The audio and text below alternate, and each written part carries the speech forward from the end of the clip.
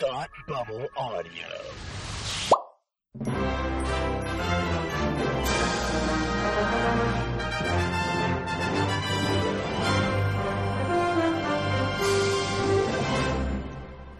Hi, and welcome to Academy Rewind, the fortnightly podcast where we take a look at the Oscars from years past. Today's episode is the 2020 Best of and Rewindies, and with me, as always, is Palmer. How are you today? I am good. How about you? I'm great.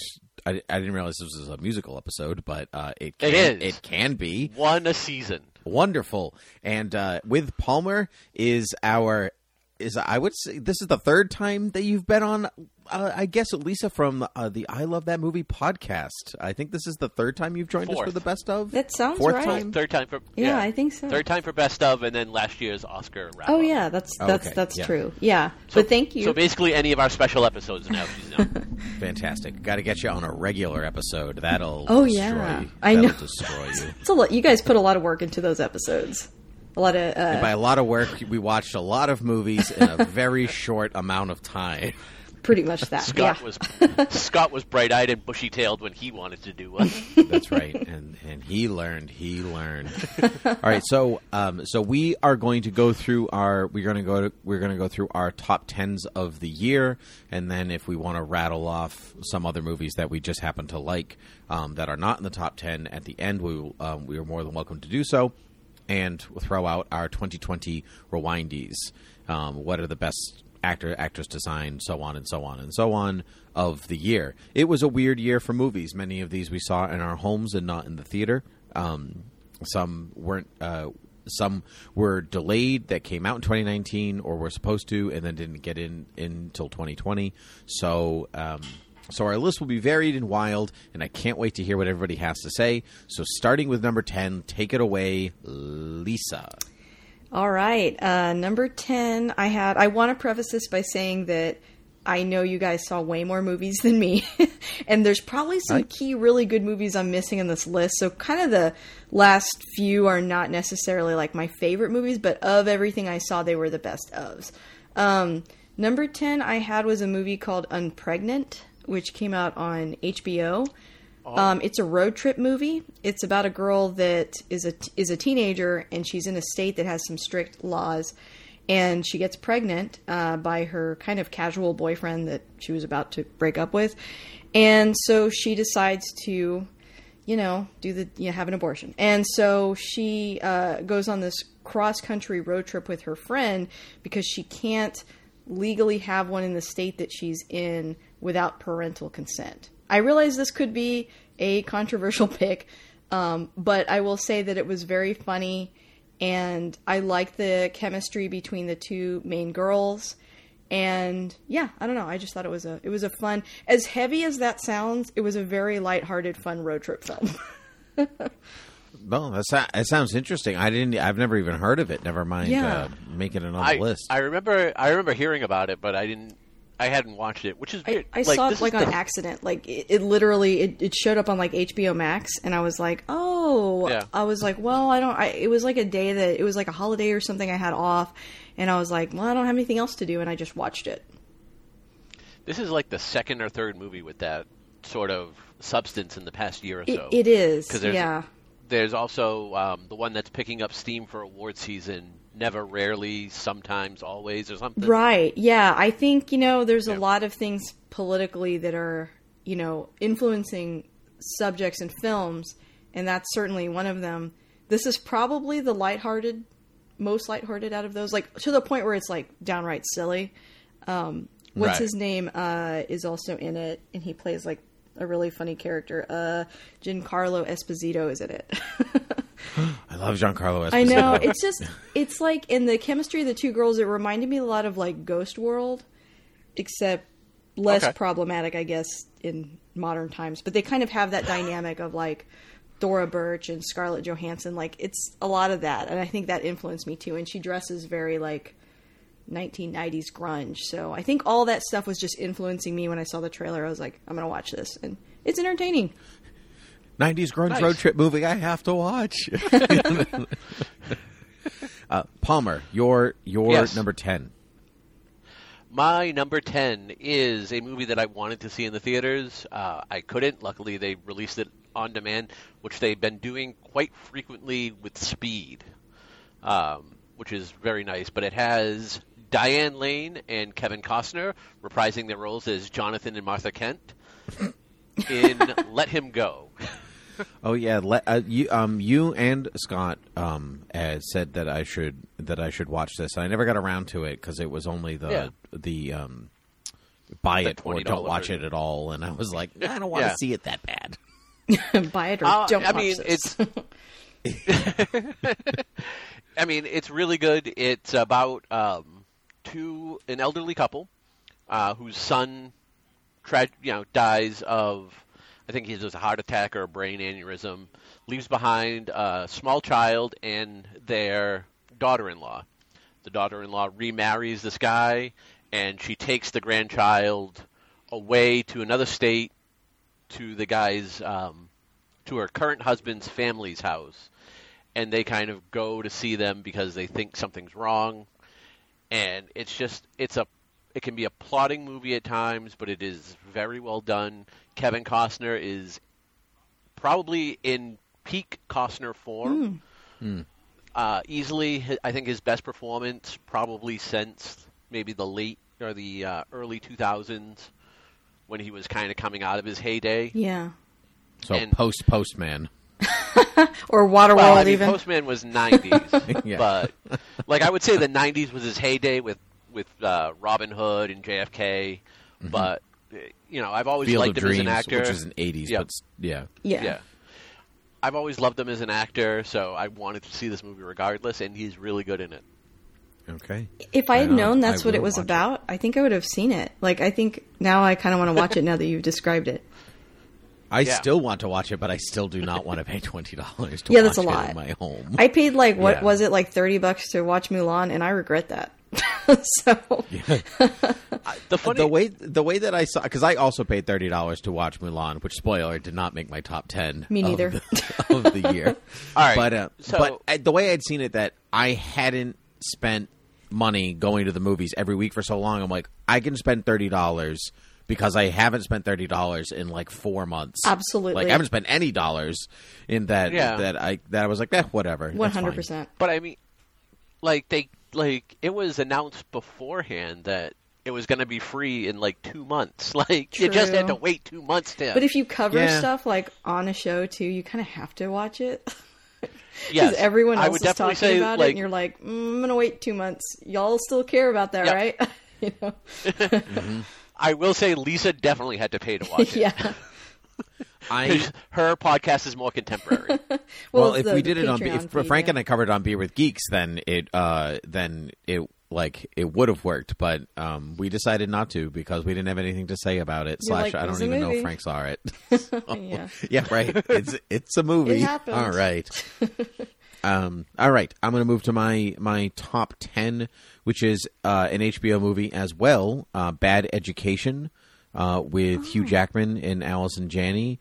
It is the true story of a superintendent of a school system on Long Island that has been he and the assistant superintendent basically have been funneling money to fund their lives for so long, and there's a bunch of other secrets and stuff that happens, but it's about a kid in the school writing for the school newspaper who finds out and she does the legwork and finds out where the money's been going and all this stuff, and it was really good.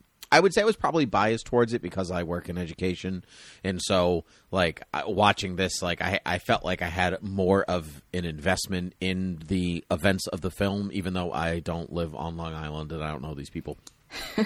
But I can see, I can understand how it happened, why it happens. I know people like that, and so kids and administrators. So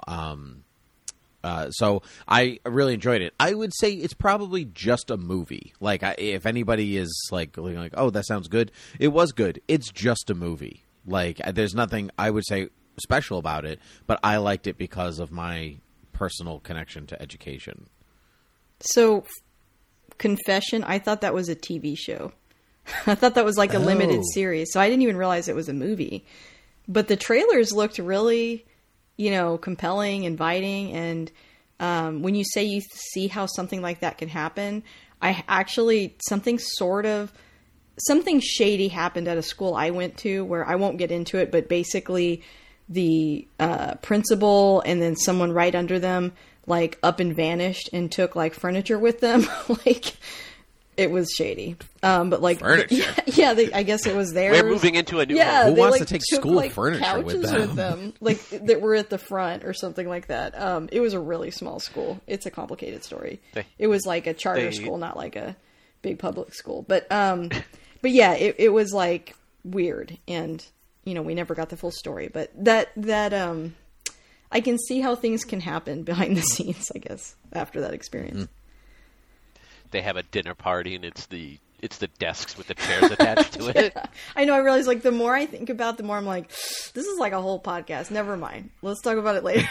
It's too complicated. We don't have time. I got to walk the dog after this podcast before the sun goes down. We don't have time for long stories. But anyway, yes, Bad Education. I do recommend. Lisa, you're number 9. My number 9 is The Old Guard. Oh. So like this action flick came out, and I think right before this one came out with like Thor, right? There was like Extraction. Yeah, that one did not grab me. I was like, we watched it and I was kind of fading in and out. And then the trailer for this one dropped, and I was like, see, I kind of like that this one has like, immortals in it, and there's some kind of lore and like universe I need to kind of get into. And I thought it was good. I mean, I thought like the action was exciting to watch, and I thought that Charlize Theron once again proves that she should like be a superhero or something. Like everything she does is like amazing. She was compelling and very interesting as a kind of a somber, serious lead female character, something you don't see very often. But I mean, I put it at number 9 because I don't think it was like amazing. I think it was like fun. There's something there. Certainly I would like to see more of it. It just didn't like blow me. I mean, it wasn't like John Wick 3, it was just kind of, it was okay. So that's how I felt. Okay. I really liked it. There will be a sequel, which is good. I think Charlize Theron is really good in it. And if you really want to get ahead of the curve, it was a comic book. So there are 2 or 3 graphic novels out there. Okay. And they're by not Brubaker, Rucker, I think. Oh, nice. It's one of the 2. Okay. But yeah. Good to know. Yeah. I never got around to it, but I liked everything that you said. I liked the idea of lore, and I like Charlize Theron as an action hero, on principle, I think. And so I will be checking that out in 2021. It's good. Okay. Palmer, you're number 9. My number 9 is a Hulu original movie. Came out in the fall, starring Sarah Paulson as a mother who has a daughter who is confined to a wheelchair. They kind of live a kind of isolated world. Her daughter is homeschooled. The mother's really the only one that leaves with any sort of regularity in the cabin. The daughter starts thinking something is up as she is getting around to going away to college. She wants to go away to college. Her mother's been kind of fighting her on it. It is really good. It's a very tense movie. What's it called? I don't think you said. Run. Sorry. Okay. Run. It gave me very, very Misery vibes. It's Misery in the feeling, or Misery in the film Misery? No, the movie is really good. Okay. And super tense. It gave me the feeling because they're in an isolated area. They're not really, they're on the outskirts of town, and they're kind of in a log cabin. So, that was essentially Misery. And one person is confined to a bed. Well, and it actually does sound a lot like, so I think the last season of Castle Rock, they, I can't remember what the name of the actress is, but she plays the character from Misery when she's younger, and she's sort of Miserying her daughter. It's complicated, but it sounds like the plot of that movie. Like, it's very similar. You know what? from what I remember, it kind of Yeah, is. so I can definitely see the Misery vibes for sure. And Yeah. is that based on a true story? Because I feel like they made a movie that was based on basically I don't know if it's too much of a spoiler, but the child has it's about like Munchausen syndrome, right? Or is that how you say it? Where you convince your kid that they're sick and they're not actually sick? Gaslighting. I mean, I would definitely go with gaslighting, although okay. Yes to your question, but not in the way you think. Okay. Because I remember like I listened to like a podcast about someone that convinced their kid that they were sick and convinced everybody and like raised a bunch of money for their sick child and for years. And then it ended really tragically. But anyway, they made movies about it. And I was wondering, when I saw the trailer, I was like, I wonder if this is one of the movies kind of like based on that. But I could see there being something to that, but I would say more in the way of like Texas Chainsaw Massacre is based on Ed Gein. That makes sense. He was a serial killer. We also have a serial killer in this movie. Yeah, it's similar. Yeah, I get it. And yeah, I feel like I'm revealing a lot about myself during this podcast. I listen to stuff like that, but I listen to a lot of true crime, so. You and a lot of other people. I wouldn't be too embarrassed about it. Yeah. There's a reason it's a genre and it's popular. Yeah, that essentially started podcasting, right? I mean, it was like one of the first. Pretty much. Yeah, that and TV shows, really. So, yes. Yep. Yeah. Okay. My number 9 is also a Hulu original film, and that is Palm Springs. Yay. Yeah, which I found utterly delightful. Go ahead, Paul. Yeah, I can see you want to say things. I haven't seen it. I was worried when you said it was a Hulu original that it was going to be Bad Hair. Oh, no, I did not watch. I don't even know what that is, to be perfectly honest. It's a movie about killer hair. I saw the trailer for it. What else would it be? I remember that. I didn't watch it. No, I'm good. No, that is not what I was thinking of. No, Palm Springs is about this Andy Samberg who like goes to a wedding and just like repeats he has to repeat the day like Groundhog Day, but Kristen Melody, is that how you say her last name? I think it's Melody. She like also gets wrapped up in the day, so it just repeats their day over and over and over and over again. J.K. Simmons is in it, and he's like vaguely the safari hunter from Jumanji. Seriously, like a real guy. That's accurate.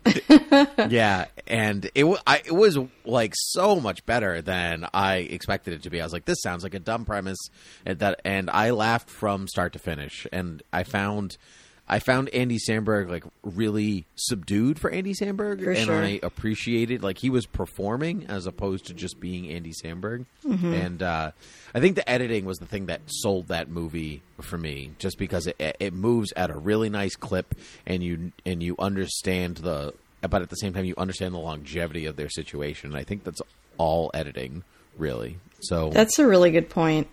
I totally agree with you. That movie was great, and.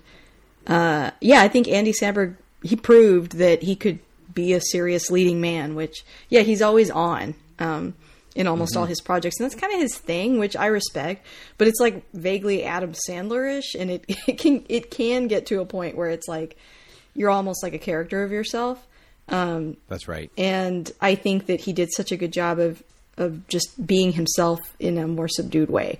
And the character is you become very like sympathetic and invested in him in ways you don't anticipate when you first see the trailer. Yeah.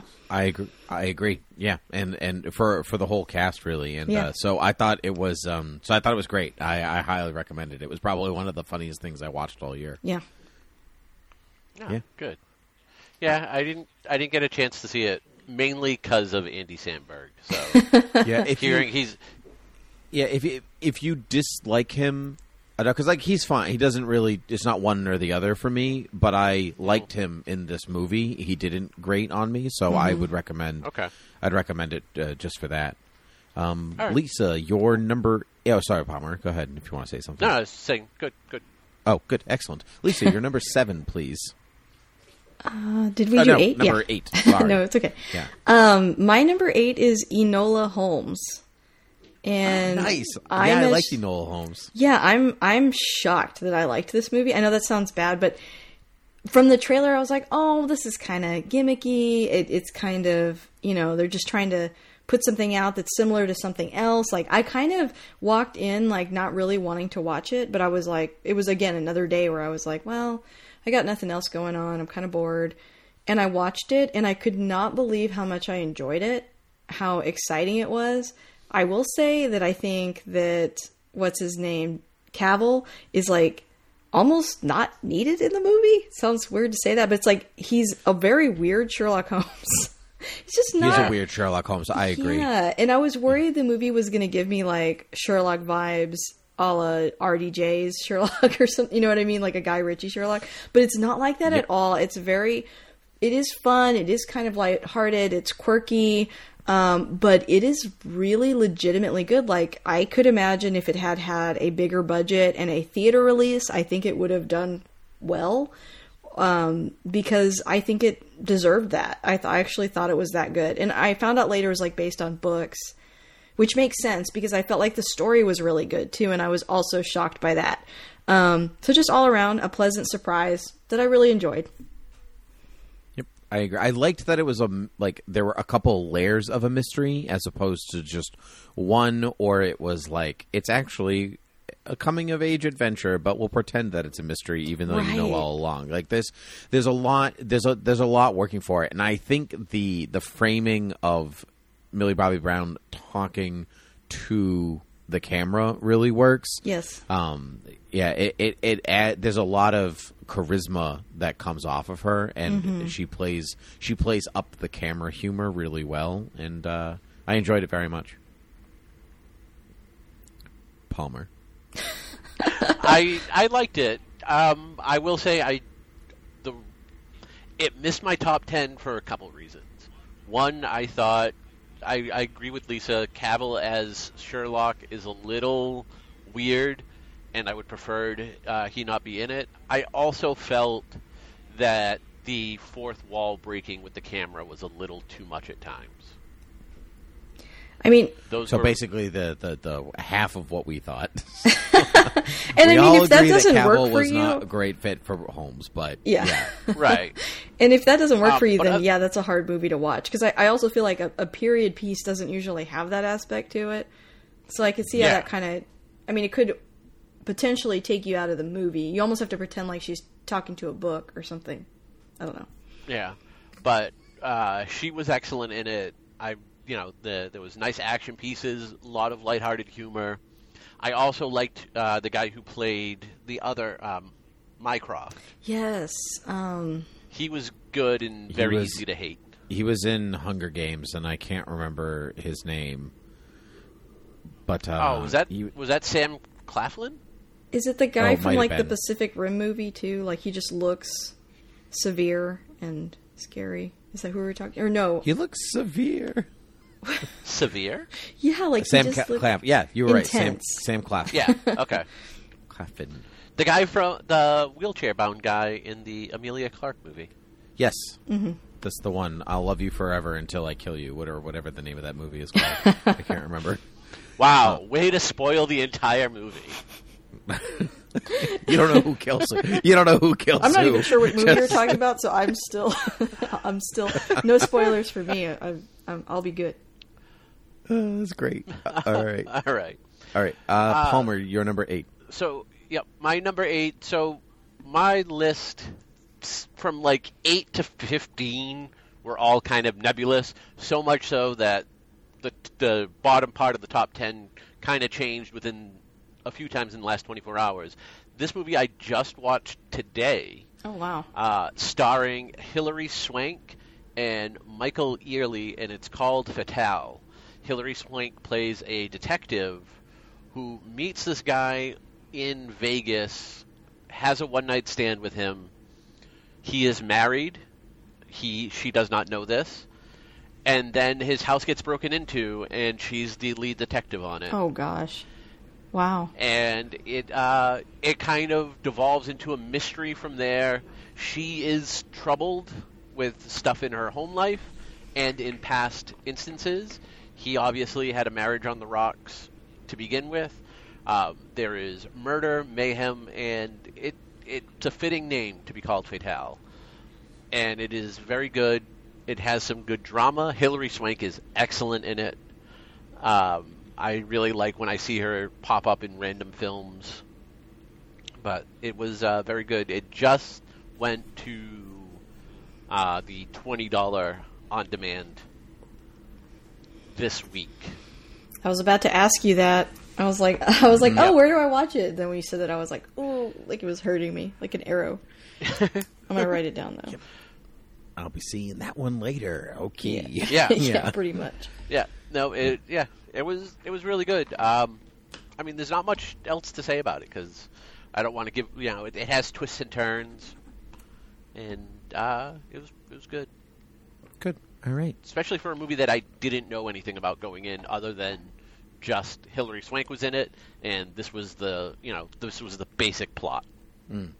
Would you consider that any movie have a lot of twists and turns if you don't know anything about it? Like, I wonder what's the threshold for having like lots of twists and turns if you don't know anything.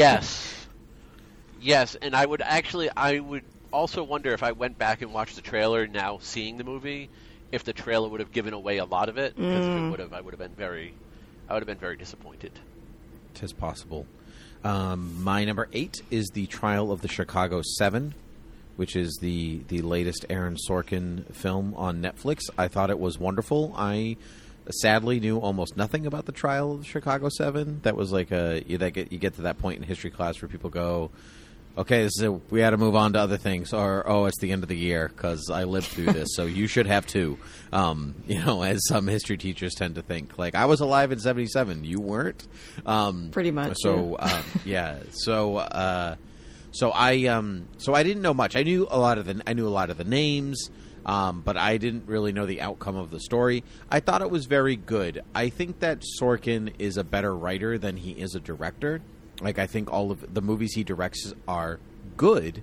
They're well-made films, but sometimes, like, Palmer and I talked about this on an episode of Academy Rewind that's coming up, where, like, some directors are better writers than they are also directors, and sometimes you need somebody else to take your material and do something different and magical with it. And I think Sorkin falls into that category for me. So I very much enjoyed Trial of the Chicago 7. I thought everyone was really good on it, especially Sacha Baron Cohen, who I thought was excellent. I didn't realize it was him. Yeah, he's so talented. And, he really is. Yeah. Yeah, but I thought it was very well done, timely. As many movies about civil unrest are right now. So yeah, I enjoyed it.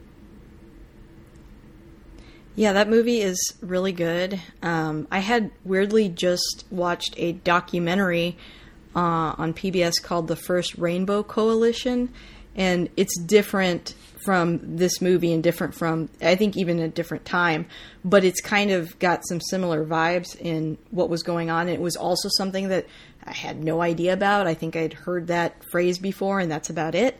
And this movie, The Trial of the Chicago 7, sort of has similar subject matter, although it centers around that trial, and it really goes deep, and yeah, it feels very timely. I think we can get to a point in our history where we're like, man, I can't believe all this is happening all of a sudden. And it's like, well, if you dip back into history, things have happened before that may be related. And so I thought the movie was also really good. It was written really well. I think I agree with you there, where almost like the dialogue is better than maybe the directing.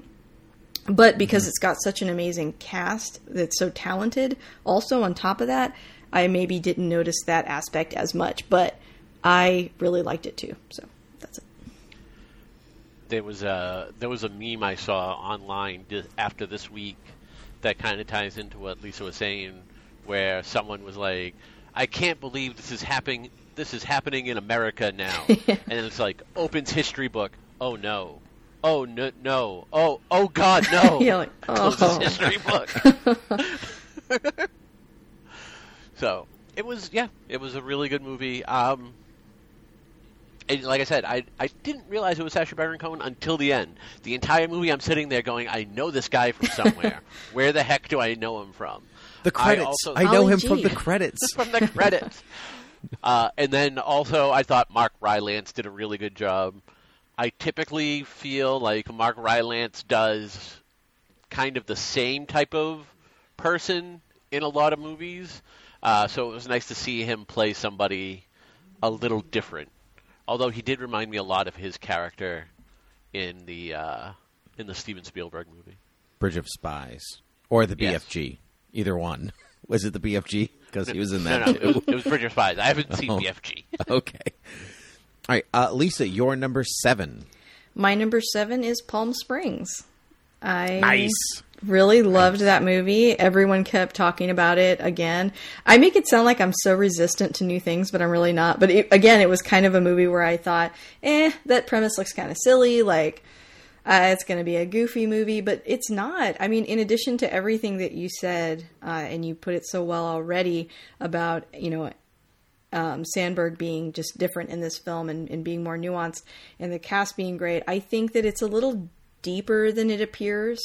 It's funny, but it's also kind of deep. I mean, there's some tough things that the characters deal with and go through, and it doesn't feel forced or, they don't go into it too much, like to where it's like, okay, side story, we both have a horrible past and we're going to dwell on these. It weaves into the story enough to where it just is there and it's part of it. And I think that extra level of realism with their backgrounds that you find out later in the film add a layer that it doesn't feel like just Groundhog Day again. It feels a little different than that. And yeah, I think it was an incredible movie, and I won't keep going because you already covered it, but yeah, I liked it a lot. No, but you added so many good things about it, though. So it was Really great. did. I still haven't watched it. You should. That's great. Okay, yeah, you haven't watched it in the 15 minutes. I since actually we have talked it. About it. Yeah, I have it on the TV right now. I'm reading it in between. Excellent. between well, numbers. Well, press pause because it's your turn. What's number 7 for Yay. you? Number 7 is a movie, one of the first movies I saw this year. So it has longevity to it. It is directed by Leigh Whannell, starring Elizabeth Moss, who I absolutely love and adore. Invisible Man. Did you choose? No, him? it's the live action West Wing episode. Oh, Sorkin wow. didn't direct the live action West Wing episode. I thought he did. No, it's Invisible Man. I Oh. didn't actually think you would bite on You that. tricked us both. No, I really did. You hoodwinked us. Yep. So the modern retelling of the Invisible Man, it was great. Like I like Whannell's stuff, or however you pronounce his last name. I like his stuff after Saw. I got on the Saw bandwagon very late as far as seeing the first movie, and everyone was like, it's the greatest thing ever. So when I finally saw it before the second movie, I was like, it's okay. I kind of knew what was going on. There weren't nearly enough saws in this movie. Yeah, but he did he's been in the Conjuring stuff because he typically teams with James Wan. He also did Paranormal Activity, if I remember correctly. And this is a modern retelling of The Invisible Man. Very well done. I like the sinisterness that they bring to it from the beginning, because after watching this during quarantine, I went back and watched the original Invisible Man because it was available on Amazon. Oh. And it's a completely different movie. Like, the original is a little bit goofy at times, and Claude Rains is great, but this one has a very sinister tone and very menacing because of the way it's shot and the way it's kind of structured story-wise. It's more of somebody stalking somebody, and they could be anywhere, like a stalker, but in this case, you cannot see him no matter what. And that is a very creepy feeling. Mm-hmm.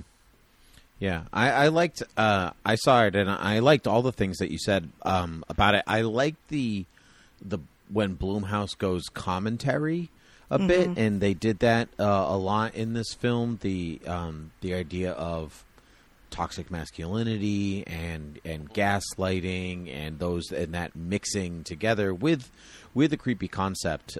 So even if it's so radically different from the original Invisible Man, I think it's better crafted. It's really well told. Absolutely. And it shocked me several times, which normally doesn't happen in a lot of stories. Just period. Especially horror tends to be pretty formulaic, and so I loved it. I thought it was great.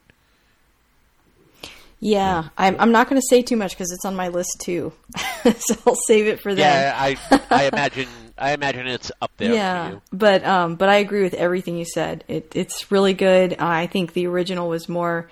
The Invisible Man is more the main protagonist, and he's more the antagonist in this one. And I think that was a good route to go, because I think when you step back and think about the things he does, it's like, how do you really make him a hero? So I think under a modern lens, it was a good way to flip it for sure. And plus, it was just surprising, and it's more exciting that way than if you're seeing it through his eyes. I think it's less exciting. So yeah, I totally agree. Yeah, and I like the idea of where the invisibility comes from and how that actually plays a lot into the development of his character and then her character. And there's a lot of and where they kind of go from that without spoiling anything in the movie. And it's not just like, oh, he's created a formula, and that's or something like that. It's not. Yeah, or they steered away from Hollow Man, which is what I thought several times during this movie, and It's good. Yeah, which is but I think it just didn't retell that movie, because Hollow Man is nothing but the Invisible Man retold over again. So I very much enjoyed it. I don't have much more to add because it is also my number 7. Fun fact. Oh, nice! Wow, great minds. Yeah. Yeah. So Lisa, if there's anything you would like to add to, we're at 2 out of 3 out of number 7 on Invisible Man. Is there anything else you want to say about it? No, I mean, it's on my list too, a little bit higher. So I guess I might save it for that. But I mean, I think we all agree it was good enough to be in sort of the top of our lists.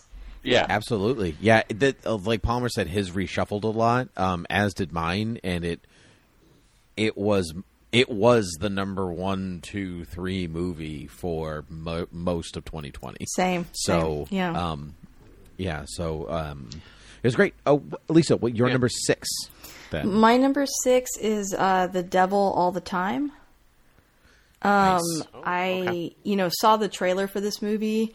And I think, me and my husband always joke when we see certain things in a trailer, we're like, that's a Nick movie, that's a Lisa movie. This felt like a Lisa movie to me because it was like a drama, it's dark, there's a crime element to it, it's a period piece, like every single thing that I always look for. And it was fun seeing, Tom Holland be a different person. Because I think we get so used to him being Peter Parker that it's like we think that's all he can do. But I mean, he's an actor. He can do a lot of things. And I thought that he was great. And then the most insane performance, of course, in the movie is Robert Pattinson, who, I went in not knowing what to expect, and he's just got like this weird. He chose to do this like very high pitched, country accent that is like bizarre and could have been like a horrible choice. Like it could have been like when Jared Leto did Chapter 27 or whatever it was, and he did that weird little voice, and everyone was just like laughing. It's like bad. But this time it was really good. It was a great choice. He went with it the whole movie. Didn't hurt his performance at all. It just made me respect him even more. And I think that the story, I don't know, there's like this cool idea, not cool idea, that sounds bad to say it's cool, but this idea in the film, this theme about the violence of the war sort of seeping into everyday lives back home and how that affects, rural America. And I thought that was so interesting and so true that I really, really liked that aspect of the movie too. So just all around, thought it was a great film. I think for a while it probably would have been even higher on my list, but highly recommend. Really interesting story. That's great. Palmer, did you see it? I have not. I was going to, and then somebody that I follow on Twitter was watching it one day, and I was seeing their tweets, and it was not complimentary, and I think it was just more to. I think it was more to do with the subject matter and stuff that happened in the movie, not necessarily say the performance or writing of the movie. It was just too much of a heavy subject matter for them, so I ended up skipping it. Yeah, it does have some really dark stuff that happens in the movie for sure. So I can see that. Yes, very. Yeah, it was in my top 10 for a good chunk of time. I very much enjoyed it. I like what you had to say about the violence of the war seeping into rural America, which already can be a violent place. Yeah. And so but it's set against this like veneer of peacefulness and small town folksy whimsy, but this it's very Southern Gothic, the underlying evil within people, and the rural area kind of playing the seedy ruralness, kind of playing off of that. I really liked it. I thought Tom Holland's performance was very good. Pattinson made a choice and he stuck with it, and I appreciate that. And I did like it. But sometimes when he makes acting choices, I go, you made a choice, didn't you? And it always like brings me out of the movie, as opposed to like, it takes me a second to get used to it, and then you get back in. So he did it in basically every movie he's ever done. He makes that choice. It's true. And so since Harry Potter, I'm like, that's a choice that you made. Okay, great. All right, we're doing it. But I very much liked it, and I've thought about pushing it back into my top 10 almost all the time. The only thing that really made me stop me from doing it is that I will never ever watch it again. And it's understandable. I will never ever watch that movie again. And sometimes this is just your favorites of the year, right? It's not we've said before. It's like these are the ones that are. They don't have to be the best movies in the world. They just have to be your favorites. And so, and I will not revisit it. So I'm not. So it made it. So it's number 14 out of how many movies I saw this year. Can I ask really quick? Is the reason is what pushes it over the edge for you, because it almost did for me? Is it that Tom Holland's characters, I don't know, like fatalistic? I don't know, like he's so drawn towards violence, and it's repeating a really negative pattern of his father.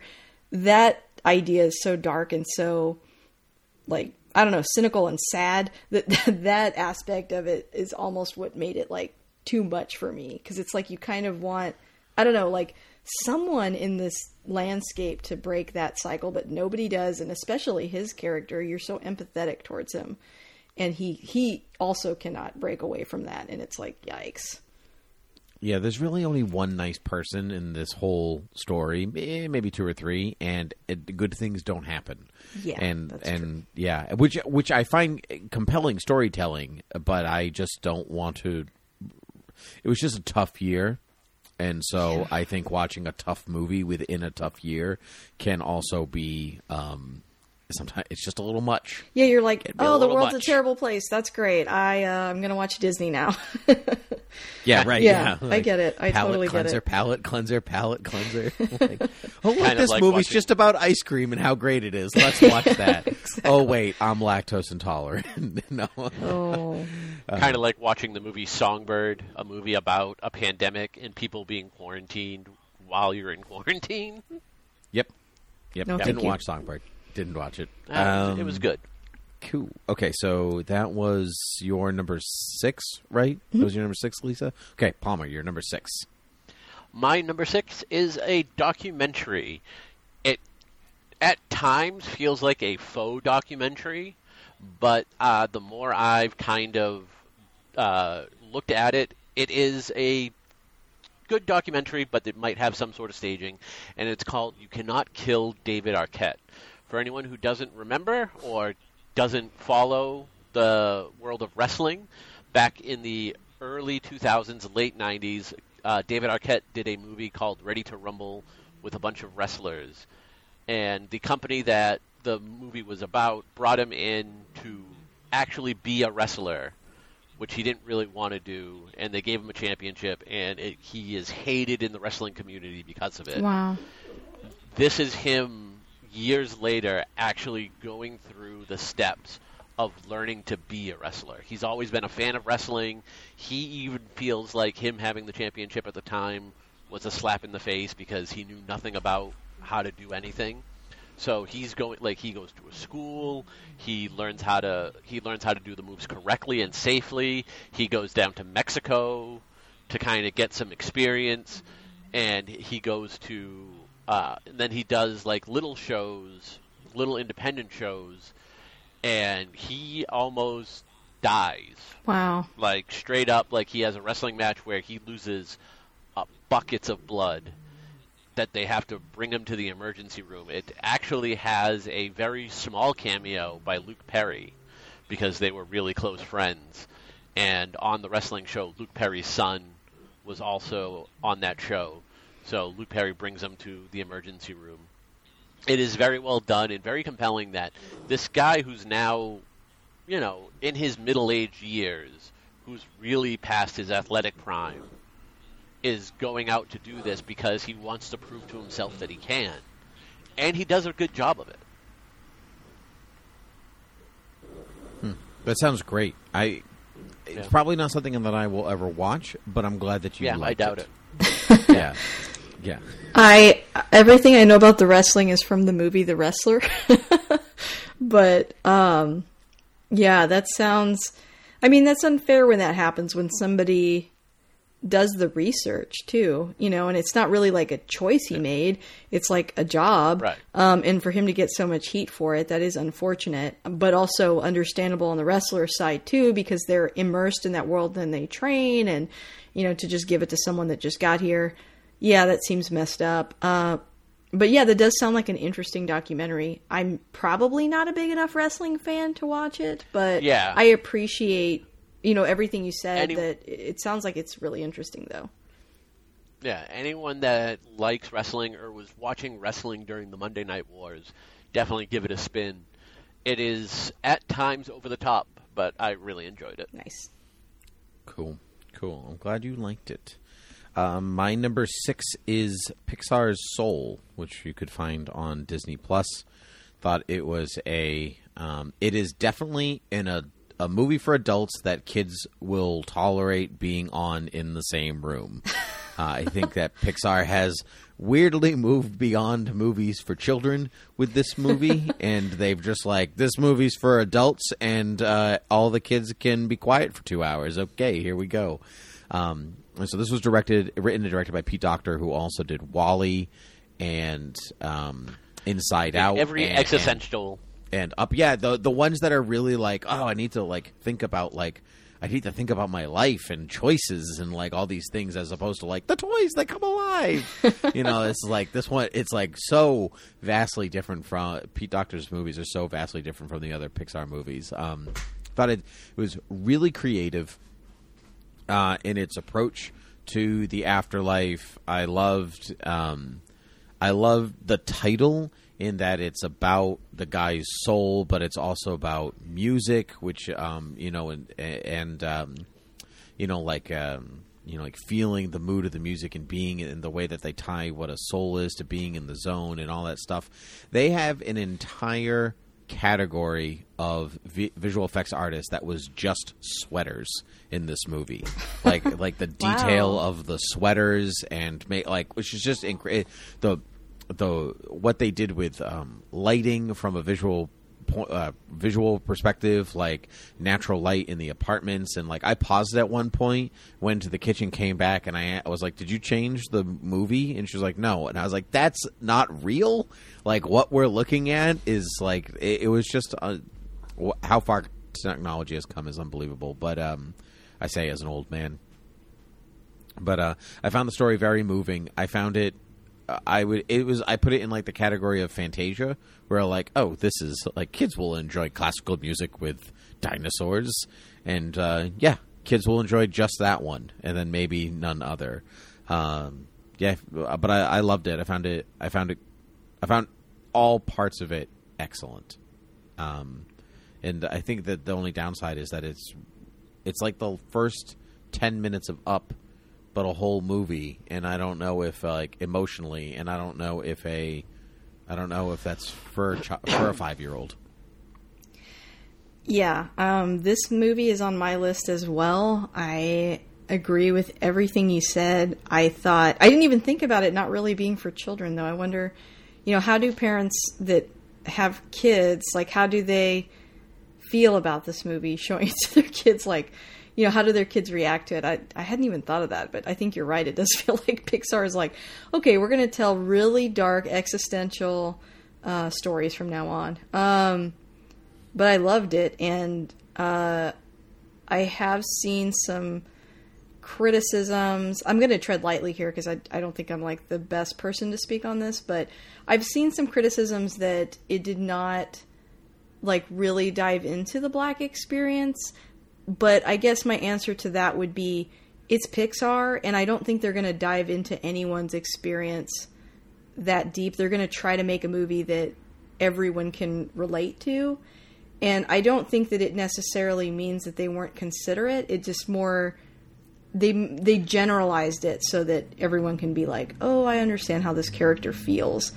And I also think, in the same way with like Coco, it is about, a Mexican family, but literally anybody with a family is like, I know how that feels to lose a loved one. And I know these emotions are familiar. They don't dive deep into what it's like to be a Latinx family, but they are Latinx. And so, like, I think there's a difference between diving really deep into someone's experience and then, just telling a story using that character, and that character happening to have that background. I think that's what they did with Soul. And I think of it as a positive thing. But like I said, I'm not the best person to speak on that, so I don't want to say, like, you're all wrong, because I don't think that they're necessarily wrong. But I guess I think it wasn't difficult for me to watch, or it wasn't something that would prevent me from watching it. It didn't feel like offensive, or, you know what I mean? Yes. Yeah. Anyway. And I've seen both. Yeah. I've seen a lot of sides of, I've seen all makes and models and shapes and colors and talk about Soul, and everybody from all camps seems to be, from what I've seen, there's a lot of, they did a lot of it really well. And some people saying like, well, it's also made pre-BLM, like over That's the spring. true. Like, these movies take years and years and years to make. And so people record their dialogue like 2 years in advance. And so, I think we're looking at it at a post March lens without them having that kind of foresight within the film at the same time, which doesn't always make for a great excuse. But in case of this one, I didn't find anything overtly offensive in your way that it's generic, and maybe that's part of the criticism, is that it's generic, and some people want less generic. Yeah, I think I can see the criticism because it's true that the issues and complexity of race are not tackled in this movie. That's true. In a way that maybe they even are a little bit better in what's it called, the Frog Prince, or the Princess of the Frog. Princess of the Frog. Yeah, sorry, I could not remember the name. But like that movie, I think maybe tackles it a little bit better. That's not the story that this was trying to tell, I think. But you're right. It does make you wonder how different it would be in a post-BLM world. So I hadn't thought of it that way, and I think that's interesting. I mean, the other thing I would caution people who, and I won't say that they're wrong, but I would caution them in saying that I think they would get more flack if they tried to tackle some of that, and people were like, "Well, you didn't do it enough." Right, Like, or from the wrong lens. Not everyone's experience is the same. Yeah.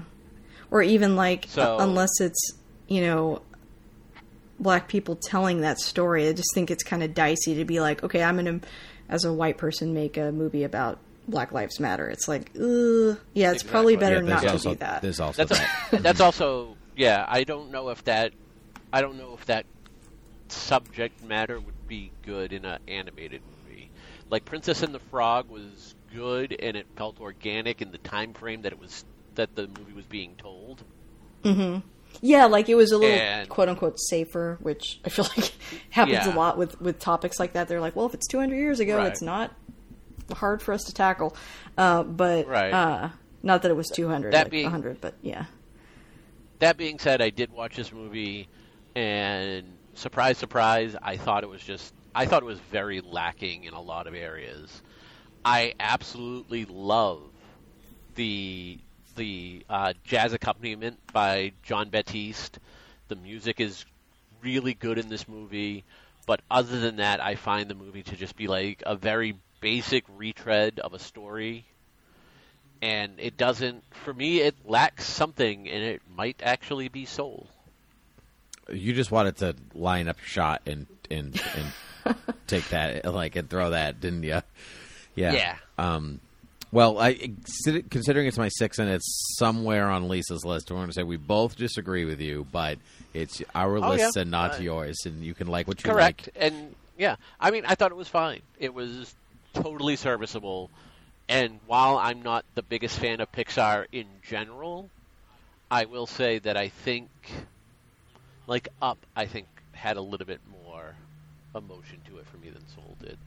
Yeah, I think Inside Out had more emotion for me than Soul, but that doesn't mean that I didn't like it. So yeah. So all good. Lisa, your number 5. My number 5 is The Invisible Man. Nice.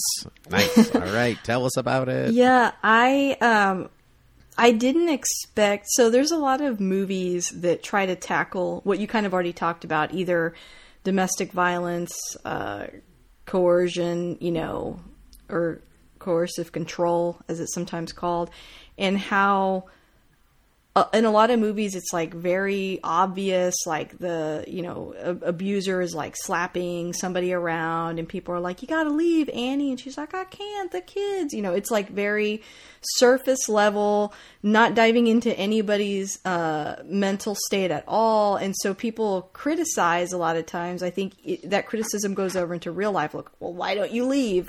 This movie kind of answers why people don't leave. And to get like just a tad serious for a second, when people leave a situation like this is when they're actually at the highest risk of being harmed, because that's when the person that's trying to control them realizes that they're quote unquote losing control, and they exert even more control. So I think for her, she was in this bad relationship with this guy that scared her, and he scares her so much that she has to escape in the middle of the night, essentially, to get away from him. And then she spends the rest of the movie just terrified. And I think it's sort of, in the movie, it's because he's got an invisible suit. But I think also psychologically, he's been inside of her head. He was controlling every move she made on a psychological level. So there's like 2 levels of terror in the film. And I think it's actually pretty realistic, and just from, knowing people that have been in that situation and things like that. And I think that's really cool that a big Hollywood movie, I guess it's still, it's kind of still an independent film, but for a big film to tackle something that serious and so accurately is really cool. And then just visually, I thought the movie was stunning. I mean, that opening scene where, they're asleep in that bed with the glass wall and like, the ocean and like, I don't know, the palette, the color palette of the movie, everything about it. And you said already, there are so many times where I didn't know what was going to happen. And that is really refreshing in a movie like this, because I think it's tempting to go back to a lot of like jump scare cliches, and this movie doesn't do that. At first I had concerns about this suit. It sounded silly to me. But then in the context of the film, they do a really good job of like explaining it. And then I think also because the main character is so rich and so powerful, he's probably the only one in a position to do something like this. And I think that adds a level of realism too. It's almost like, what if Batman were insane and instead of, suiting up and saving people, he tormented someone? Like his resources are endless. So I don't know, just everything about it And I know the director also did the movie Upgrade, and that was kind of when he started to really be noticed. And I think he used a lot of sort of weird camera tricky things with the camera in this one that I also thought looked really cool. I haven't seen Upgrade, but I want to see that. And so, yeah, for all those reasons, it is my number 5. Cool. Very Excellent. nice. Very nice. Palmer, your number 5. My number 5 is another new entry. I just saw this week. And to say that this movie jumps the shark would be the biggest understatement I've made in this podcast, because this jumps clear out of the solar system. It is called Shadow in the Cloud, starring Chloe Moretz Grace as a World War II Army personnel who gets herself onto a cargo flying fortress under the assignment of delivering classified documents to someone. No one knows her backstory. She is surrounded by, quite honestly, probably the worst group of male characters I've seen in a movie this year. Like, I hated them so much. And then there's aside from having to worry about, the Japanese or the Germans in the sky, there's these random flying demons and gremlins that show up. There's also, like, what she is really carrying in the sack, what her backstory is. There's a lot of questions that go unanswered, and at the same time, they dive deep into her story, and it's just so utterly over the top that I loved it so much. It has a synth 80s soundtrack. It is a weird and wild ride. Like, if you like Sky Captain in the World of Tomorrow, or there was that really schlocky movie about Nazis on the moon that everyone seems to love. Nazis on the Moon. Oh, is that what it's called? No, it was another one. No, it's another one. It's like Iron something, but it's definitely in that vein. Like, it could be schlocky, but her acting is like, if you put, say, Tom Hanks in a schlocky movie, he's going to act the hell out of it, and she does. And I think she could single-handedly save the movie, because it could be over the top if not for her. And also, for a movie that I heard nothing about, it had surprisingly decent effects. Nice. I watched the trailer when you told me you were watching this movie, and I was Yep. like, this movie looks so absurd. I can't wait to watch it. And it comes in at like 123 minutes, like it's or it's like an hour and 23. It's like barely a movie. Nice. Yeah, It it is looked bonkers. it looked really fun. I like Chloe Grace Moretz. She's a good actress. And it just looked totally bonkers. So I'm glad that you're good. I'm just confused that jumping the shark is usually a bad thing. That's what I was going to say. I'm confused by that. Well, not really. It comes from the episode of Happy Days where Fonzie literally jumps a shark. Right, But that was and bad. that was the decline of the show. That was the point of that phrase, is that Happy Days couldn't recover from the absurdity of that moment, and thus failed as a show towards the end of its tenure on TV. Right. Luckily, this doesn't have a sequel, so it doesn't have to worry about recovering from the absurdity of this That's true. Okay, that's so weird. Okay, until the sequel. my number 5 is I'm thinking of ending things. Oh, Well, should have you put really this on my shouldn't. list. I feel so dumb now. Anyway, go ahead. You have a cat that loves you, Tim. No, you know, he's right in front of me. He's over there. Hey, buddy. What you up to? Nothing? Okay, great. Yeah, I'm thinking of anything. The Charlie Kaufman movie on Netflix, which is about a girlfriend and a boyfriend who are driving up in rural middle America to go meet his parents for the first time, and it's some trippy nonsense about some time stuff and where things end and begin in the matter of relationships and blah, blah, blah. As with all of Kaufman's films, either you like it or you don't like it, or like it's your thing or not your thing, and they are my thing. They're my jam. They're very odd. There's no concrete answers, but you just kind of are immersed in a abstract reality, and I really enjoyed it. And I like movies that don't offer definitive answers all the time, because it gives you something to talk about. It gives you there's a conversation to be had, and I can't really say much more about it because it's either you've seen it or you haven't, and like there's no real way to talk about it without spoiling it. Right. I think. I agree. But I think that everybody in it does a stellar job of making you care about, like, so Jessie Buckley is awesome. I had never seen her in anything before, but I thought she was awesome. Jesse Plemons is he's like, I want to call, he's not discount Matt Damon, but I just think I think that too. I think that too. Like, every time I see him. But he's so good. David Thewlis, Toni Collette, and they just like bring the absurdity and this other also level of like there's this gothic undertone to the whole thing. Mm-hmm. But yeah, I just I can't really talk about it. Just kind of like the movie is hard to describe itself. It's hard to talk about it. So Lisa, you have seen this. Yeah, I will say that maybe this is a little like, it's not like Devil All the Time was for you and that I'll never see it again, but I will say that after I watched this movie, I was like, I'm going to die someday. I'm going to watch my parents die, and then I'm going to die. Like, it was like that kind of movie.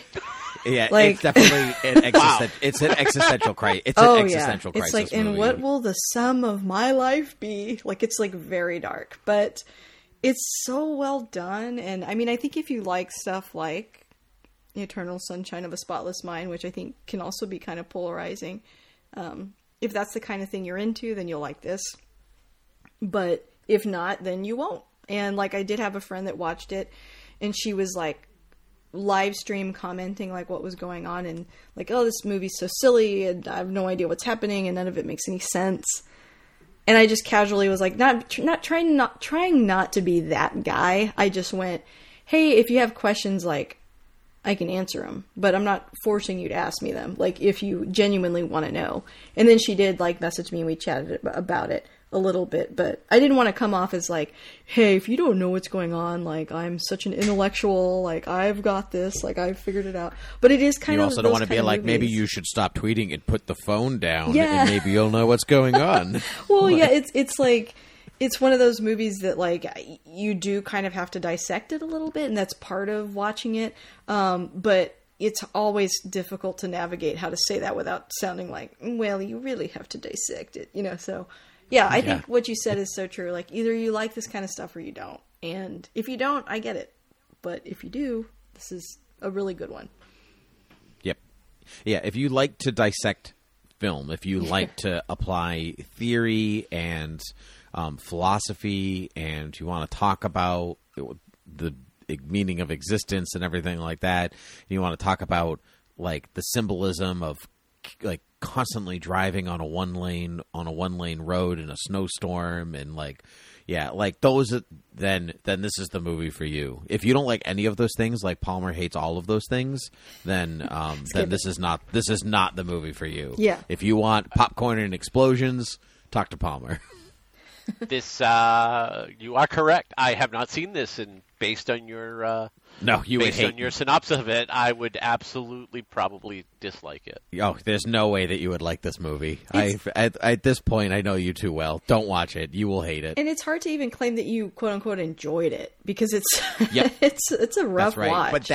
But that's It's a also movie what's you weirdly survive. enjoyable. It was something about that it. happened to you. Yeah, it's sometimes you don't. Not all art has to be beautiful, right? If that's the way that it goes, like you just have to have. If you have an emotional connection to it, then it can be art. But that emotion doesn't have to be joy. Yeah, so I really liked it. I'm thinking of ending things. Looking at you, childhood scarring American Tale. Right. Yes. Yeah, I mean, Yeah, that movie's I also rough. think- yes. It's the Yeah. one kids movie but- that's like, hey, America isn't that great. How about that? Well, It's like- it's It's Don Bluth. Yeah, it's like America's terrible to immigrants. Let's start with that. It's a rough watch. Don Bluth was Pixar before Pixar. Pretty much. It's true, but he doesn't sugarcoat anything. It was just terrible. Yeah, he maybe should have sometimes, but that's why I liked him so much. Exactly. Lisa, you're number 4. My number 4 is The Trial of the Chicago 7. Nice. I had this kind of high up there. I think definitely influenced by current events, but also this is one of those movies that like it's kind of like The Social Network in that like there's a lot of talking, a lot of it's in a courtroom, and it's a movie that's still so exciting and fun to watch despite that. It almost fools you into being like, maybe I'm smarter than I thought because I can pay attention and and enjoy this film that's mostly talking in a courtroom. But it's just that good. I mean, the dialogue is great and the acting is great.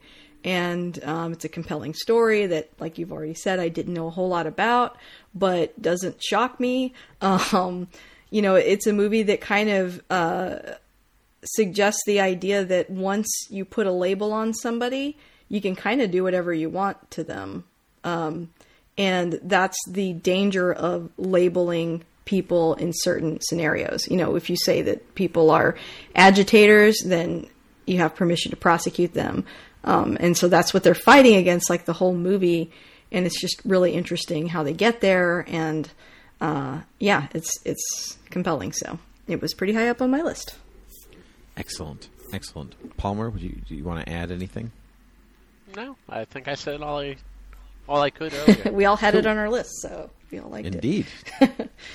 Yeah, covered. Palmer, you're number 4. My number 4 is a Russell Crowe movie where he plays a menacing truck driver who decides to terrorize a woman who cuts him off in traffic because that's a totally sane thing to do. And it is called Unhinged. Look, this movie, again, kind of like my last entry, could be a little too over the top at times and could be considered like characteristic. But Russell Crowe does such a good job at playing a crazy person that he makes this movie tense and interesting and very scary. And who would have thought Russell Crowe would be really good at playing a complete psycho? Well, he has punched people on a boat before. and on the road. And thrown phones. Yeah, but I love Russell. I love Russell Crowe. What a guy. But yeah, so it kind of reminded me of that horror movie Joyride back in the day. Oh yeah. With Paul Walker. Uh-huh. But it felt a little bit more real. Which is a testament hard to say. Russell Crowe's acting, I guess. Kind of, but I mean, it's almost a lot like, say, Invisible Man, where there are times that you could be like, would he have like that much ability to do this? And the answer is kind of yeah. There are people like this out there. Yeah, don't underestimate people that are obsessive. Yeah. Yeah, and like it's not a twist in the movie because it's literally the first scene. The first scene you do is see him go into his home and kill his family. So he really has nothing to lose. Like he's on a almost like suicide by cop kind of trajectory. So, and it's weird and it was done very well.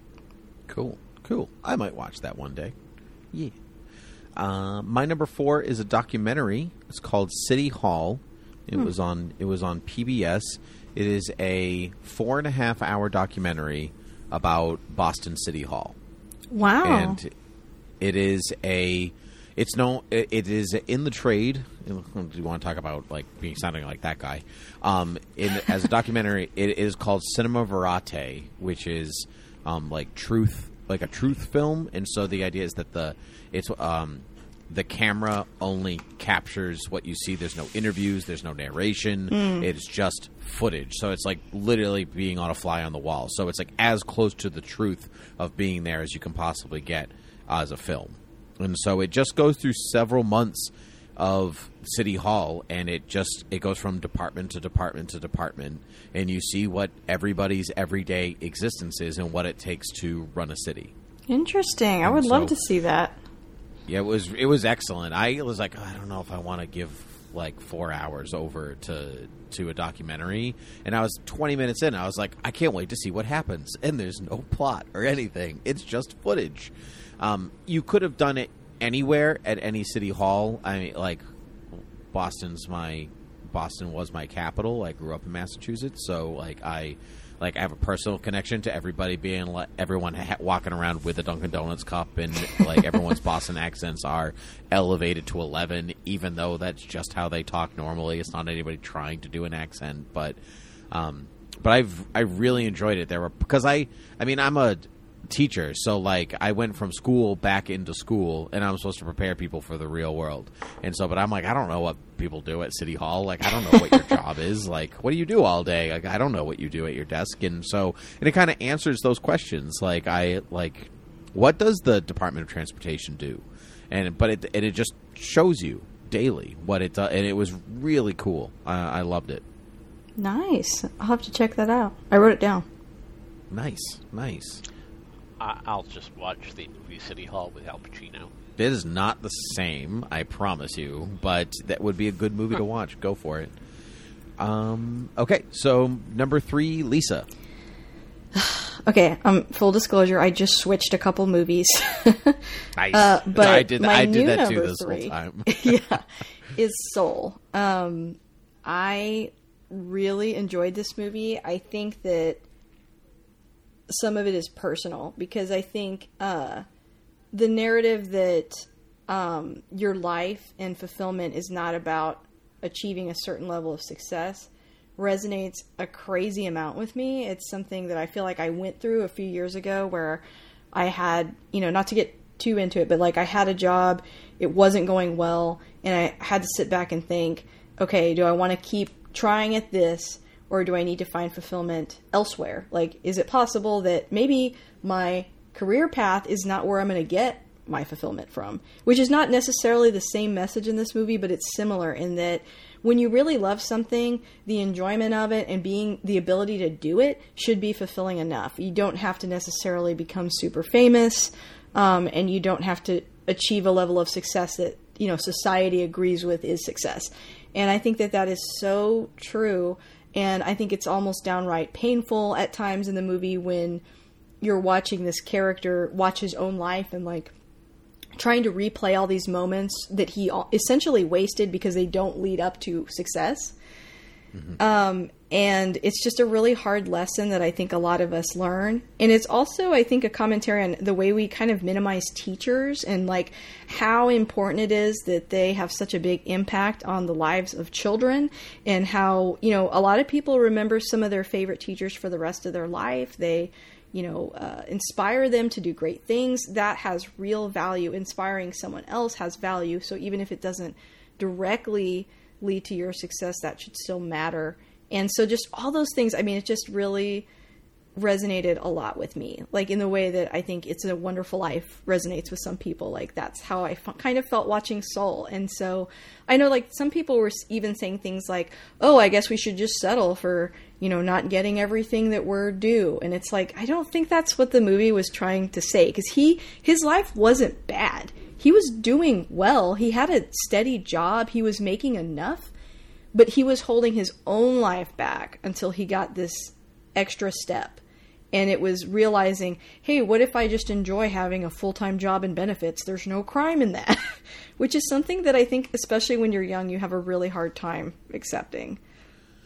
Yeah, and you said something that somebody else had said that was like, oh, like we should just settle and not get what we're due. But the idea of thinking you're due anything is maybe part of the problem that needs to be confronted, and what the movie is trying to confront. Like what do you think is owed to you, and why do you believe that's owed to you, and for what purpose, and like all that stuff, as opposed to making your own path, as opposed to feeling like somebody owes you something. Yeah, because he kind of, even in the movie, minimizes the sacrifices that his mother made so that her husband could have that kind of lifestyle. And she just said, you know, it's really hard and you give up a lot, and I don't want that for you. I would love for you to have a family, for you to find fulfillment and not wait your whole life for it, I think is what her message was. And yeah, and I think too that especially in the music industry, because I mean, I hate to say it, but there's like 100 people out there, 100 million, I don't know. There's a lot of people out there that are just as talented as, like, you know, people that win Grammys. And that's right. And they're, if you're not Taylor Swift, you don't win. They're everywhere. You could just go to like a dive bar and see live music and hear someone that's just as talented. So the people at the very top are not necessarily the most talented. A lot of it has to do with luck and being in the right place and having the right platform. So, you know, yeah, I think the character is clearly talented enough to be in a band, and they even make that point. But maybe that's not what he needs to feel fulfilled, you know? Yeah, and you know, pinned on something too, that the like, you know, the people who are the most famous aren't necessarily the most talented.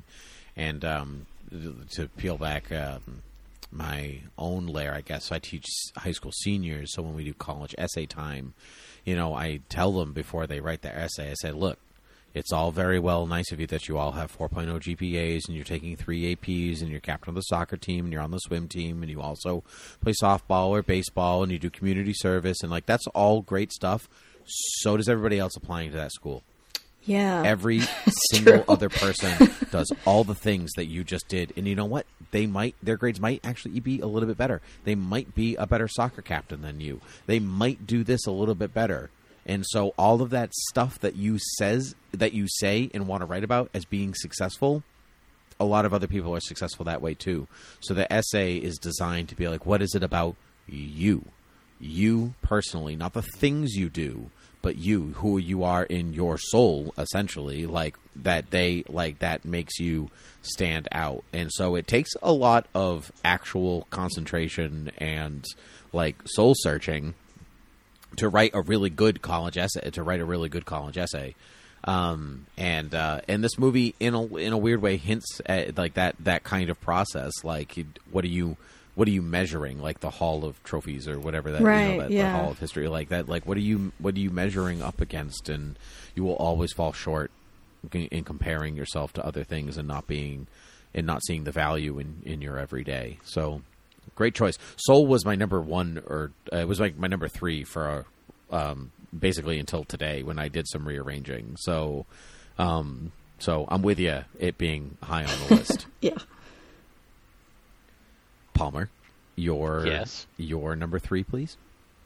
My number 3 is starring Harry Potter, Daniel Radcliffe, and it has an actress that I really like, Samara Weaving, and it is called Guns Akimbo. Oh, I forgot that came out this year. I did too. Oh my God! Again, I mean, it's been a theme for the last couple of movies. This is about as over the top as it gets. I mean, even the title. Yeah. This is a world in which an ordinary guy finds himself forced to fight a gladiator-like battle for a dark website that streams violence for viewers. I mean, it sounds nutty. It's got John Wick level action where once it kind of starts, it doesn't really ever let up. And it's, I don't know, there's not much else I can say about it except like the action is what really gets this movie to where it is, because it's just grab you by the throat, doesn't let go for an hour and a half, and it has Samara Weaving, who's also a great actress. She was Ready or Not, right? She was Ready or Not. She is really good. In The I like Babysitter. her. Yeah. So it's All right, great choice. Good stuff. Yeah. Yeah. All right. My number 3 is Sound of Metal, which is on Amazon Prime. It came out in 2019 at a film festival, but it wasn't released on streaming services until 2020. So I'm counting it as 2020 because we couldn't get to film festivals, could we? No.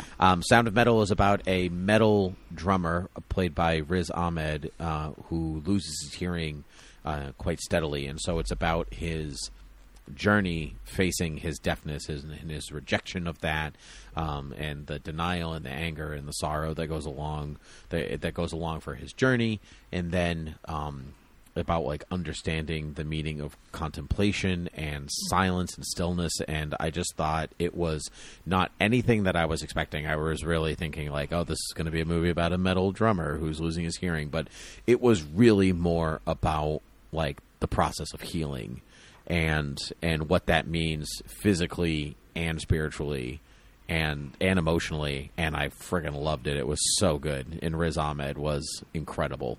So I recommend it to anybody that wants a good movie. Just like flat out, I want to see a good movie, Sound of Metal. I've heard a lot of people say that, especially watching that under the context of this year, that a lot of people have felt closer to that subject matter of like, you know, reconciling with a big life change, because a lot of people have lost jobs or loved ones. And so it's almost like more people at the same time can relate to like one character's experience than in any other year. That's right. Yeah. How we respond to change tells us a lot about who we are as people, because we assume that we think we know how we respond to things, but we don't until things happen. Yeah. And so, to watch his journey is pretty extraordinary. So it's a great connection. So you had heard about it, Palmer. Did you see this, Sound of Metal? No, would recommend. So good. Okay. All right. Lisa, number 2. These last two are tough. I just saw this movie. It's called Possessor. It's a David Cronenberg film. Brandon Cronenberg. Sorry, Brandon. Yes. David Cronenberg's son, Brandon, directed this movie. I almost saw it in theaters back when I saw Videodrome for the first time at a drive-in, and my husband's a Cronenberg fan, so he's kind of been showing me a lot of those movies lately, and yeah, they're insanely weird and surreal, but at the same time, are they anymore? Like, I feel like he influenced so many filmmakers now that would have never dared to do some of that stuff, but is now almost become our everyday. It's still weird. I think if you suggest some of those movies to people, they would be like, this is really weird. I didn't know it was happening. But now Possessor is more of a more subdued surrealness. I guess Brandon is more straightforward. He's not quite as fantastical. It's still a wacky plot, though, because essentially the plot is that there's a company that has developed technology where you can dive into someone's body and possess them. And so what they were doing is committing, these hit jobs by having somebody remotely tap into someone else's brain and then have them kill somebody, and then they take all the blame for it, and nobody knows like what actually happened. And the main character is the lady that was in that Mandy movie with Nicolas Cage. I can't remember her name right now, but Andrea Riseborough. That sounds right. That does sound like a name. She was in Oblivion. Yeah, she was in Oblivion and Birdman. Yes. Yep. And she's so good in this, and I like the idea that that it's a woman that looks, she's like a middle-aged mom, and so just like somebody you would never expect to be the kind of person that could do this, or maybe not typically. There's a couple twists and turns in the film too, and I started to see them coming, and then after the fact I went back and thought about the whole plot again, and I was like, yeah, I see how that happened kind of thing. I won't say too much, but it's science, it's sci-fi, it's horror, it's a thriller. It's just good. I thought it was really well done. And I don't know if I said this part too, but it's like when she possesses someone, she does things a few days in advance so that when this person commits an act of murder or whatever, everyone's kind of like, well, they were acting weird, they said this and they did that. And so like she's able to like completely cover the tracks of whatever she did. But without giving it away, just like, what does diving into somebody and doing that, what does that do to you, is kind of what the movie's about. But highly recommend it. It's so good. I loved it. But again, if you don't like weird stuff like that, you probably won't like it. I added it to my list. Good. Sounds awesome. Can't wait to watch. Nice. Palmer, your number 2. My number 2 is a movie that made me very, very angry because it is based on a true story, and I thought, really, like, how could the government or any sort of functioning body do this to its people and citizens? And we've already talked about it. It is the trial of the Chicago 7. Yeah. You know, it's just the entire movie. I got so angry about how they kept stacking everything against these people for no other reason than just because they had been labeled agitators and they could. Yeah. Because they were trying to make society better. Yeah, right on. But I think one of the things what hasn't been discussed yet, aside from it being such a great, perfectly written movie, is Frank Langella is he is the guy you love to hate. Oh my gosh. Yeah. He is really good, and even Michael Keaton has a surprising sort of cameo in this movie. Like, it was just phenomenal. I liked it from start to finish. I figured it was going to be high up there for me when I initially heard about it because it's Aaron Sorkin. I absolutely adore Aaron Sorkin's writing. His directing is fine. I don't think it takes away from the movie, but it is just a very good movie, and everyone should watch it. Good. Great choice. My number 2 does not strictly fall exactly as a film in the way that these other ones are, but my number 2 is Hamilton, which was filmed a number of years ago and edited together and released on Disney Plus earlier this year. I've seen Hamilton live twice already, so it was like the third time that I had seen it already by the time that I watched it at home. I put it as my number 2 not because I would say that it's a magical film. Like, wow, I can't believe they edited that together so well, which they did. It's a really well. They filmed it 3 times, I think, and then they edited it together from 3 different performances. So I think it's great. But Hamilton itself is incredibly good. So story is moving, music is excellent, superb cast, good production design, excellent lighting. So I give it to Hamilton because it's Hamilton and I love Hamilton and it's on film, so it counts. The end. That's it. Either of you watch Hamilton? Palmer, we saw it live together, so I know you've seen it. Yes, and I saw this okay. version.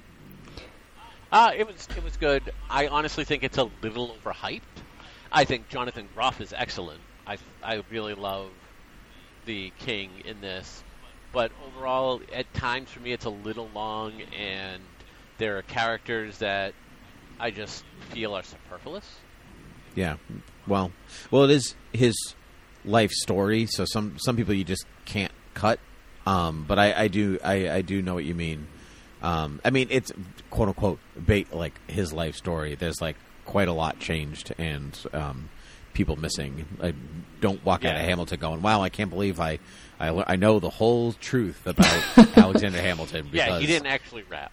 Yeah, no. Oh, he did yeah, not. didn't rap. Yeah, that's true. No, he did not. But it is very good. Yeah, when they announced that they were going to release this on Disney Plus, I was like, I can finally see it because I mean, at least here in Texas, like I think it's this way everywhere, but it was like a lottery. You know, people go, oh, today I can have the possibility of buying tickets next year. I had one friend that bought a pass for the whole year just so she could obtain those tickets, like that kind of stuff. I had almost did that when it was up here. Yeah. But they ended up getting it for me as a birthday present. Aw. Well, I live streamed, watched this kind of, like me and my friends Samantha and Sarah got in a little chat and we all just agreed to watch it together. And so we watched it and we barely talked to each other though, because you have to like pay so much attention to what's going on that like it was almost pointless, but we knew in spirit we were all watching together. And yeah, I mean, what can you say that hasn't already been said? It's amazing. I thought it was wonderful and really enjoyed the experience. Would still love to see it live because I think my only criticism would be it's so hard to replace that when it comes to musicals because, you know, everything you're talking about, Palmer, about like pacing and superfluous people, I feel like there's a magic when you're watching it live where you don't even notice that. Like, it's kind of like when I watched, like, you know, definitely not on the same level, but when I saw like Jersey Boys, I walked out of there like, this is the kind of music I like now. And then you try to like listen to it without that movie and you're like, no, I still don't. There's just a magic that happens while you're there where you are really immersed in that world. And so I would love to see it live, but I think it totally counts as a movie and very much enjoyed it. So I think it's a good pick. Cool. All right, then we're into our number ones. I hate to push us through these quickly, but after these, we got to do the 2020 rewindies really fast because I was supposed to walk the dog 45 minutes ago. So let's do this. Okay. Your number one, Lisa. I'm scared to admit this because I feel like so many people are going to disagree with this, but I'm just going to say it. My number one is. We don't read emails anyway. It doesn't matter. My number one is Tenet. I really liked that movie a lot. I didn't end up seeing it, so I can't disagree with you. I bought it because I was like, I could have waited until I could rent it, but it's Christopher Nolan. I'm going to like it. So I think this movie is way better than people give it credit for. I think that I've heard the criticism that the volume is an issue. And I've talked to so many people that have that same issue. It must have been the case in theaters. I didn't see it in theaters, so I had zero audio issues. I will start with that. But I also felt that it wasn't that complicated. Like, there is a part in the movie towards the end where they start stacking a little too many things on top of each other. And in the moment I was like, I don't really get it, but maybe I'll just watch it again and I'll understand this part. It didn't feel like it was important enough to the story to where it derailed me, but I liked the idea of the film. I feel like this is a natural progression that, you know, Christopher Nolan would go from like Inception to something like this. I feel like he cannot resist making these like time dimension bending, reality bending James Bond movies. He's just going to keep doing that. And I'm so here for it. So I thought it was wonderful and I can't wait to see it again. All right. Yeah, Palmer, talk about it. I did see it, and it was funny. You guys were talking about The Devil All the Time and Robert Pattinson doing a voice. He does an accent here, and I don't know what it is. Like, I don't think it's actually an actual accent anywhere in the world. But my biggest issue with this, the action sequences are really good. It's really well shot, visually stunning. Love Christopher Nolan. I will watch anything he does, even if I don't end up liking it. My biggest problem is, for a 2.5-hour movie, it felt like there was still parts that were cut out. And that kind of took me out of it a little bit. Like, especially the very beginning where they jump from, like, one scene and then they're halfway around the world in the next second. That's true. It almost felt like an Inception where you realize halfway through the scene you're in a dream and that's how they got there so fast, but this movie doesn't have that reasoning. So it's like, how did that happen? So, yeah, that's a like common problem in Christopher Nolan films. Like, you'd be like, how did you arrive there so quickly? Dark Knight Rises has that same issue. Oh yeah, not that's that true. Like Bruce like makes it back from the pit to Gotham. Like, who cares? He's Batman. Of course he got in. That's not the issue. The issue is, how did you get there within like an hour? Like, you know, like that's just Christopher Nolan's like, it's a movie. Shut up. Oh, I'm sorry. It's a movie. Shut up. Yeah, you know, it's very watch it. What watch he it in thinks theaters is important versus what the rest of us think is important. And it's kind of like you have to go with that when you watch his movies. But I agree that I did have a problem with that even in The Dark Knight Rises. So I have to agree with you there, Palmer. Like, that should have been explained a little bit better, because I was watching the movie and going, I was like, did I miss a scene? Like, I was like, you know, where are they now? What time is it? Like, yeah, that, and it doesn't, they haven't gotten there yet into the movie where they start playing with time and stuff. So there's no real reason why that should have happened. Okay. You're totally right. Yeah. The level of importance in Christopher Nolan for movies goes, you have to see it in a movie theater. The end. At the end. Yep. Yeah. Agreed. Palmer, you're number 2, which I think I can tell everybody Number 2. that you're number 1. Sorry, you're number 2. I bet number 2 because you're the second person to go, so I got confused. But I think I can tell. I think I can guess that your number 1 is Birds of Prey. Am I correct? As we all know, I absolutely love. Mm-hmm, you do. And I do. And my number 1 is a love story. So it is easily the best love story I have seen in a long time. It is very emotional and heart-wrenching. And it is Birds of Prey. Because no one loves anything on this earth more than Harley Quinn loved that egg sandwich. Truth. That is true. That is true. Why is Harley Quinn in the Birds of Prey or / Birds Prey and Birds the Emancipation of one Harley Quinn? Fantabulous Emancipation. Oh, yeah. No, that's true. Fantabulous Emancipation of one Harley Quinn. God, it's your favorite movie or not, title. Palmer? Yeah. It is. It is great. It has... So, when Suicide Squad, the trailer came out, there was such a kinetic energy to it that I feel like, even though I love Suicide Squad, it failed to do in the movie. This movie does it in spades. The action sequences are so energetic and kinetic that it goes over. Goes over Ewan well. McGregor. Yeah. Okay. Oh, Ewan yeah. McGregor is phenomenal as Black Mask. I love the intensity and the craziness and at times zaniness that in another movie would work against it, but fits in this movie. He brings such a great energy. Margot Robbie is always great as Harley Quinn. Mary Elizabeth Winstead is both very touching at times, like you would just want to give her a hug because of her childhood and her thinking about it, but is also one of the funniest people in this movie.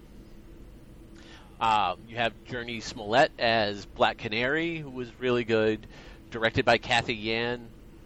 This is like her first movie with a budget.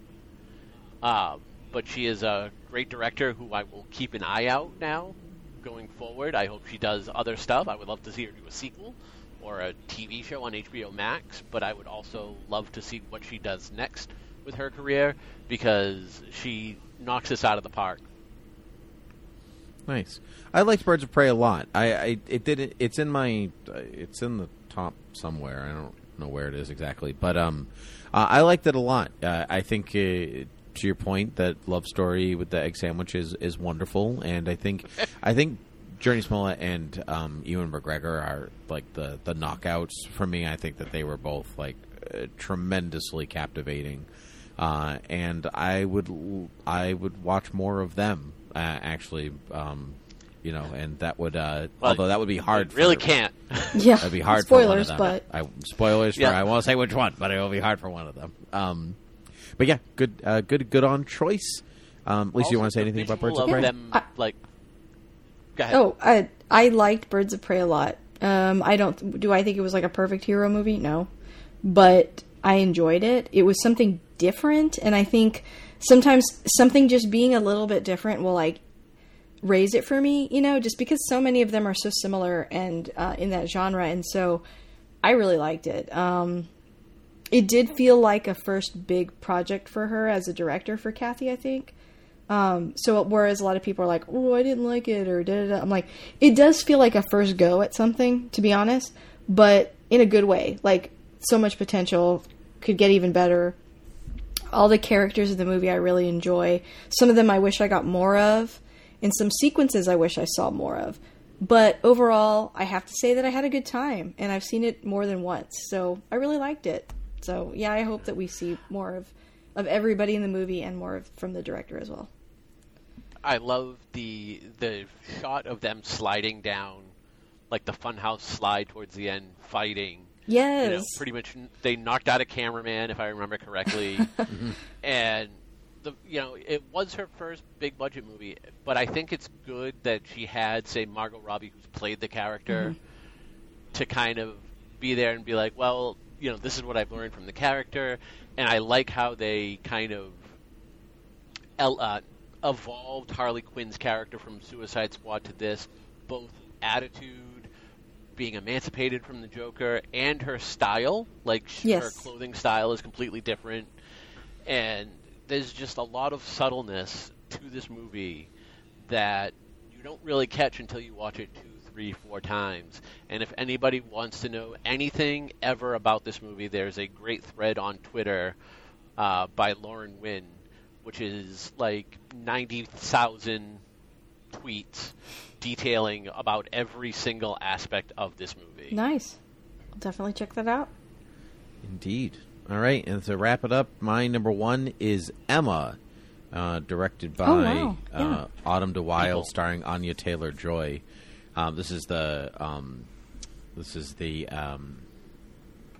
remake, redo, another version of Jane Austen's Emma, which is about a young woman who meddles in the love lives of all of her friends. I watched it with my wife during quarantine, whatever. And we were like, "Oh, Emma, right? I forgot that came out this year." And like as soon as the movie was done, I was ready to watch it again. I was like, "That was so good. Let's do it again." Yeah, let's do it again. It hit all of the marks I needed it to. It was a comedy, which people tend to forget about Jane Austen sometimes. People are like, "Oh, Jane Austen's all the frills and the this and the that," and you're like, you know, she was making fun of everything, right? Like that was like why she was writing, to make fun of stuff. And there's a real wit and energy to the movie. It moves at a really good clip. I'd say it's almost like if Wes Anderson was like, I wonder what would happen if I directed a Jane Austen movie. That's a bit of its style, and I especially its cinematography, which I love. But it's excellent, and every time Bill Nighy shows up on screen, it's just the best because he's Bill Nighy. And so I absolutely recommend it if period pieces and the 19th century England and Jane Austen are your thing. But if you're looking for a good time to take you away from the world for 2 hours, this is also something that's going to do for you. Absolutely. Nice. Yeah, it's a really good movie. I haven't seen it, so we'll definitely need to check that out. Oh, yeah. Yeah, it's Definitely on the Max. watch it. So, Okay. Yes, Awesome. on the Max. So, all right. Well, that was super fun. Before we get into the 2020 Rewindies, you can find us at academyrewind.com and at Academy Rewind on Gmail and Twitter, and at Timothy PG13 for myself, at Academy Rewind for Palmer, thoughtbubbleaudio.com to check out all the Thought Bubble Audio shows, patreon.com/thoughtbubbleaudio to support all Thought Bubble Audio programs. Lisa, where can the people find you? Hi, yes, you can find me on Twitter at ILTM Podcast. I'm also on Instagram. I Love That Movie Podcast. And you can find my podcast pretty much anywhere you listen to podcasts. Just search I Love That Movie. Fantastic. We like to do that before the Rewindies, so people pay and listen. They have to listen to the commercial before we get to the award ceremony. All right, so 2020 Rewindies.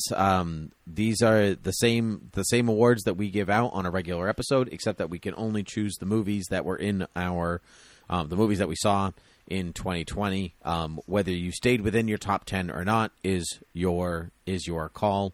I flipped back and forth a lot. I've decided to stay within the top 10 movies because otherwise I was never going to make a decision. So, I will say the category, and then Lisa will say her name, Palmer will say his name, and I will say my name. All right? Okay. Supporting actor, Lisa. Oh my gosh. Okay, I'm ill-prepared for this part. I didn't think about this part. Supporting actor, I will give it to Robert Pattinson in Cool. Devil All the Time. Devil All the Time. Excellent. Palmer. I'm going to give it to Ewan McGregor. That's a good one. That's a good one. Yeah, Birds of Prey. I'm going to give it to Sacha Baron Cohen for Trial of the Chicago 7. Good choice. Which is a good choice. I just, like, that movie to me was a very ensemble cast. It was, but you know what? I can only pick out of my top 10, so what are you going to do? Supporting actress, Lisa. Supporting actress, I will give it to, let's say, Tina Fey in Soul. Just because I'm noticing that my list is very male heavy. And there's not and a also lot supporting of actress. supporting actresses. For everything that I always say, I did not think that through. So, yeah, I'm going to say Tina Fey. Okay. Do you want me to change up the order to give you a little bit more time between categories? No, it's okay. I'll figure it out. I'll jump on board. Don't worry. Okay. Palmer, supporting actress.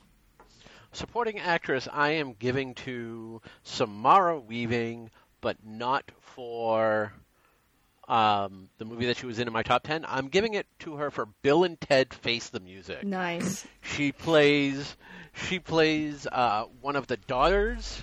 She plays Alex Winter's daughter, who is Ted or Bill. I can never remember which one's It's which. Bill. The blonde guy. It's Bill. Mm-hmm. All right, so she plays Bill's kid, but she acts a lot like Ted, and it's hilarious and great. She is a treasure in that movie. That movie's All such a right. treat. I mean, That, what a blessing. really is. What a Light- gift. Yep, especially That's this awesome. year.